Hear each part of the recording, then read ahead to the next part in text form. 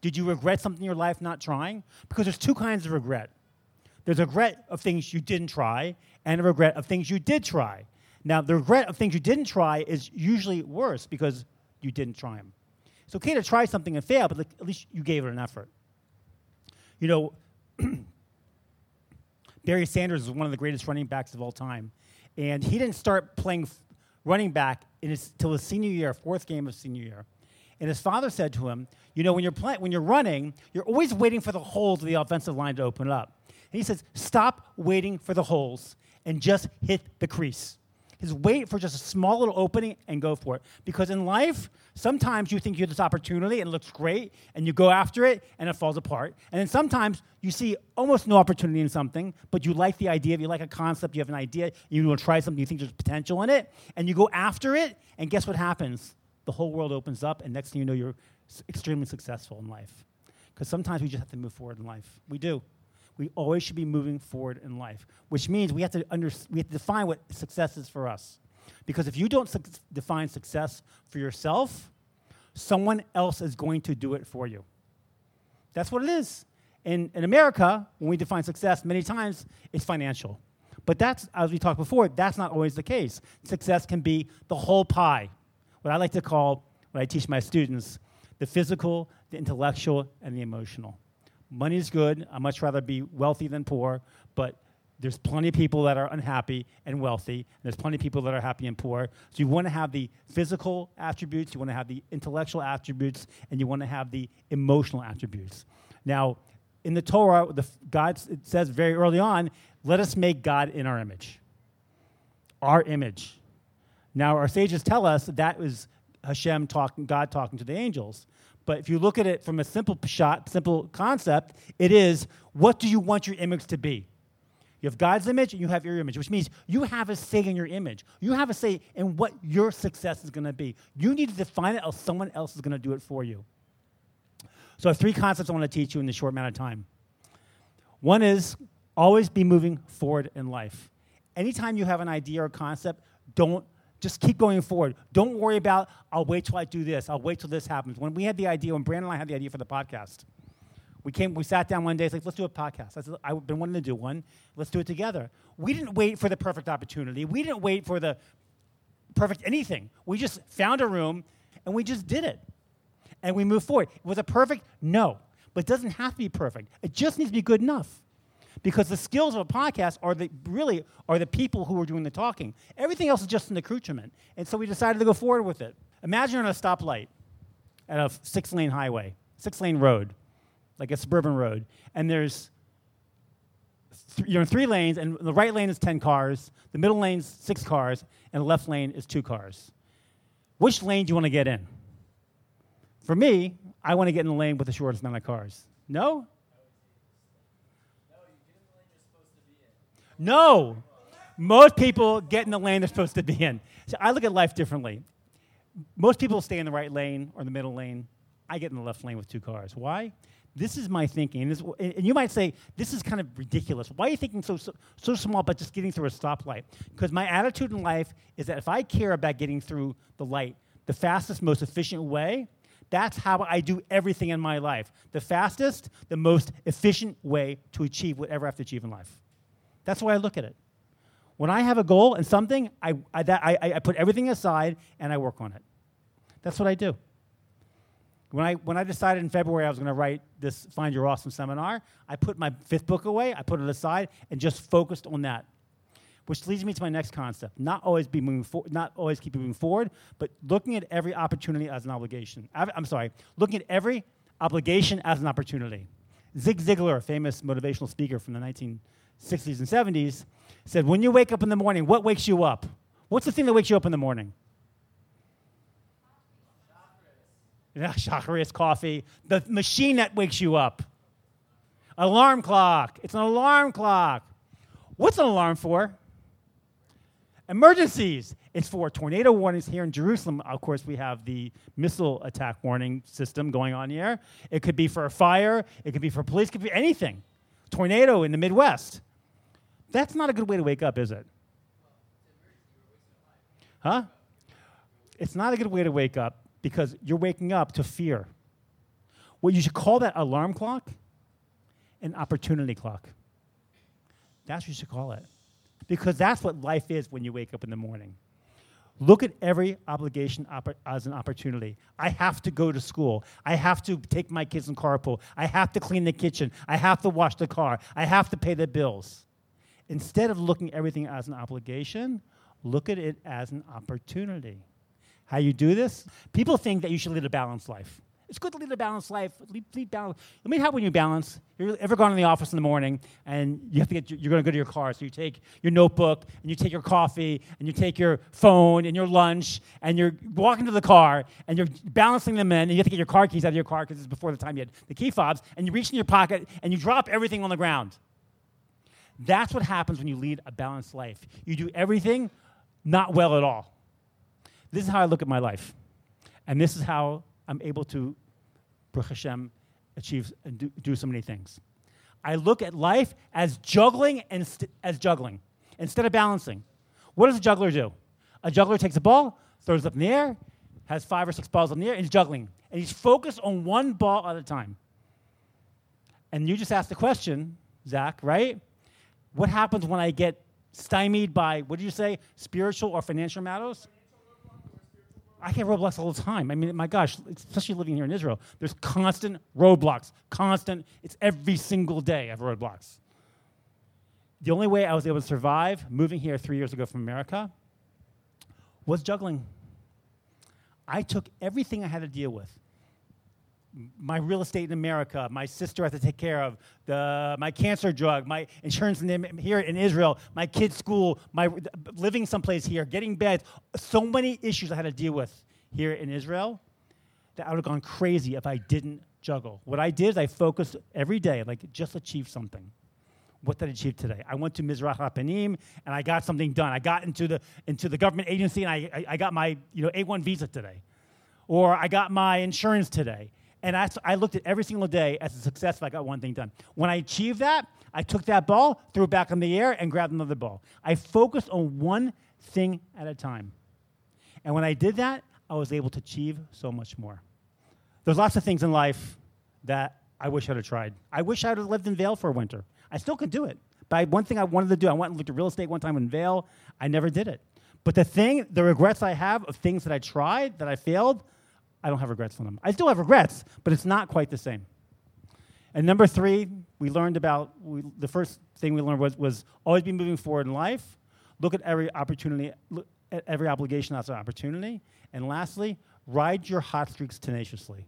Because in life, most things that you do happen in a short span of time that you do well. For example, you might not like this, but like our looks. Like we're really nice looking for a short amount of time of our entire life. We all get older, we all get wrinkly, we all get heavy. Businesses, in like, if you go to ask a Walmart executive, would you really like being in business in July? They'd probably say no. We just want to be in business in November, December.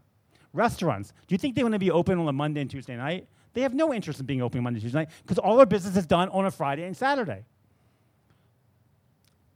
It's because in life, things happen quick. You are going to be a real estate investor. Chances are most of your money is going to be if you have, let's say, 5 or 6 properties, most of your money is going to be made with just 1 or 2 of them. It's not like every time I buy a property, make money. That doesn't happen because there's too many things that happen. But when you're going to get lucky on one, not lucky, but like something's going to happen to one property, you'll make a lot more money on it than you thought you would have, just like when you buy stocks. When I tell investors to buy stocks, you should have at least 25 of them because you don't know which one is going to be the one. Most of the time, it's going to be 2 or 3 stocks that make the bulk of your money.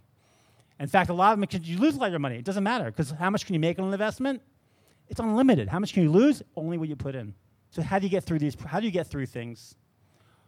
You asked before, what happens when you get stymied? What happens when you have an issue of getting through something? One of the main things I do is I focus on the pleasure of what I'm doing.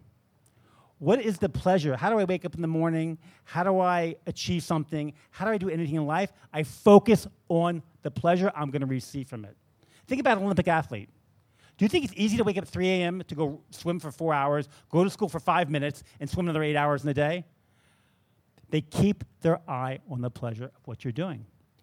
And you can achieve anything in life you want to, as long as you keep an eye on the pleasure. You know, I joke that, not joking, but like I'd rather sell hot dogs on the street and have my own business than have to work in a dead-end job. Because that's one of the worst feelings in the world, is when you have no control of your life. This is one of the things I teach in my marriage and dating classes and raising kids, is that one of the reasons kids, especially 2 and 3-year-olds, throw fits. It's called the terrible twos. Have you heard of the terrible twos? Do you know why they throw fits at that age, between 2 and 3? What? It's because they have no control. They discovered in life, when your baby's born, baby has no idea. It's just sucking and eating. That's all it's doing. And then when it gets to be 1 year old, 1.5 years old, starts to walk and crawl and get around and discover things and starts playing with things. But around 2, 2.5, it starts to understand it can make decisions in life, because now it has voice and now it can talk. And in that time, what happens is, as a parent, you control everything that's doing for your kid. It's when it's going to sleep, when it's going to eat, how much it's going to eat, who it's going to play with, how long it's going to play with, everything. And the reason why kids throw fits, because they have no control. And this is I'm going to end with this idea and this concept before I give you a preview of next month's seminar, The 4 Phases of Love. And this is a great life lesson, not just for kids, but for everything. Negotiating business deals, real estate deals, talking to women, everything. You need to give people options.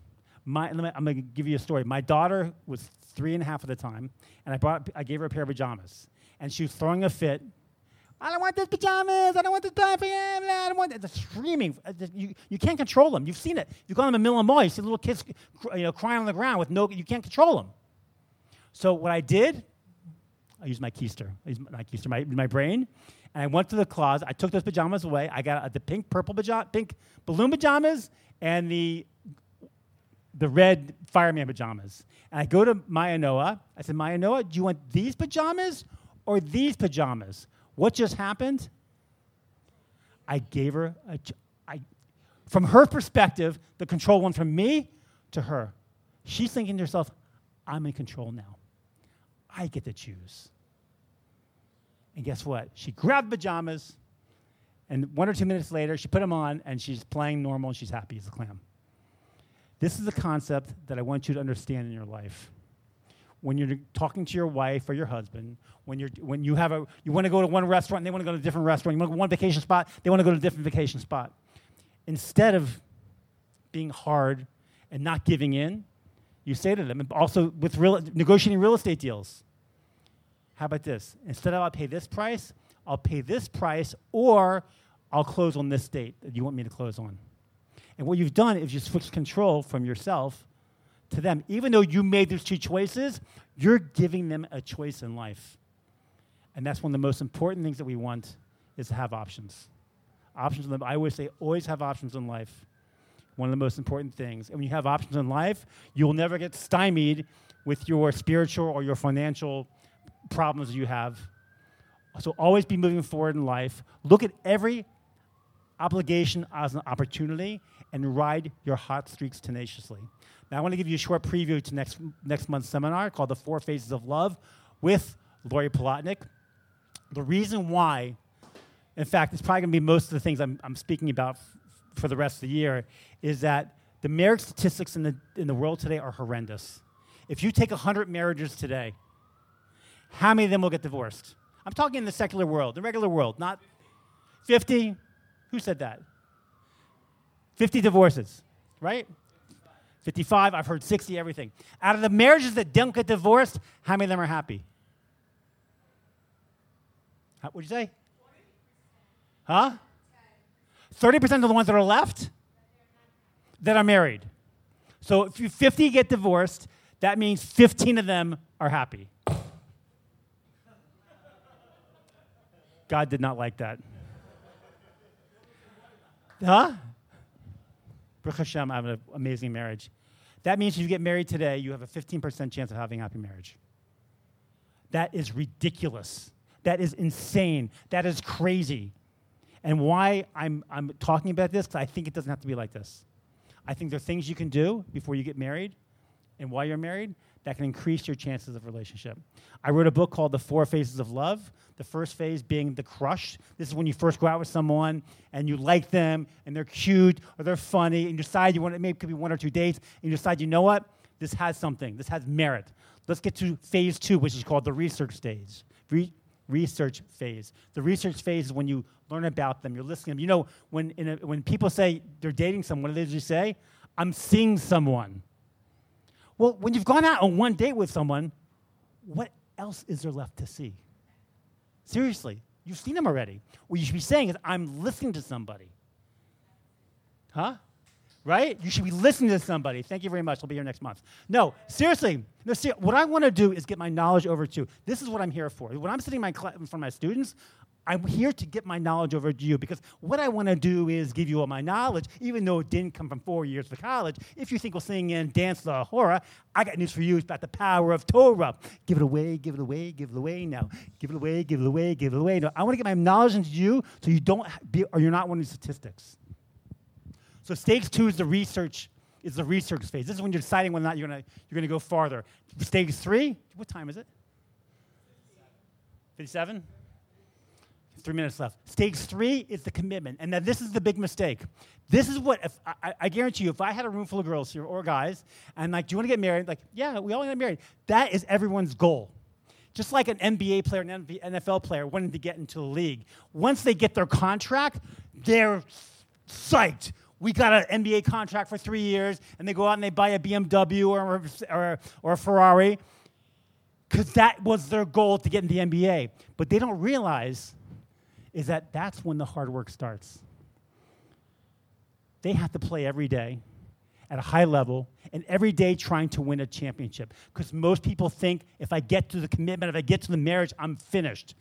I'm done. I mean, I'm done. I've achieved what I need to achieve. And that's the problem in marriage. You have to get to the 4th phase, which I'll get to in a second. Why is it that every Disney movie, romantic comedy, that you see, what is the last scene you see in every movie? I'm getting away from that. What is the last scene you see in every romantic comedy? Them kissing, the marriage. It's the marriage. Why is it they never show 10, 20, 30, or 40 years later? Because it wouldn't be a romantic comedy, it'd be a murder mystery.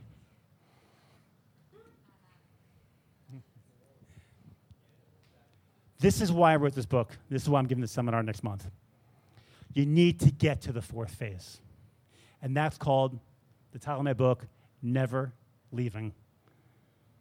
Never leaving. This happens after 5, 10, 15 years of marriage. And we're going to discuss next month, we're going to discuss the definition of love. We're going to discuss the feeling of love. Because I decided, you know what? When I ask people to have the definition of love, they give me what the feeling of love is. You know what? So I decided to come up with both. The feeling of love, the definition of love, the feeling of marriage, and the definition of marriage. And we're going to go through all these things. It's not going to happen in 2 hours next month. This is probably a very long seminar. We're going to go through all the things you have to do in dating that, you know, sometimes we're going to discuss that. You have to clarify why you're dating, what's the purpose you're dating for. You have to ask 3 questions before you get married. We're going to go through all sorts of different things. In fact, I have some books here, a marriage and dating book. Some of it I wrote 2 years ago. I'm updating both those books. But this is what the seminar is going to be for next month. I want to thank you so much. We have to end tonight. I want to thank you for coming tonight for our first Fishing Coach Show seminar. And I hope to see you next month. Thank you very much.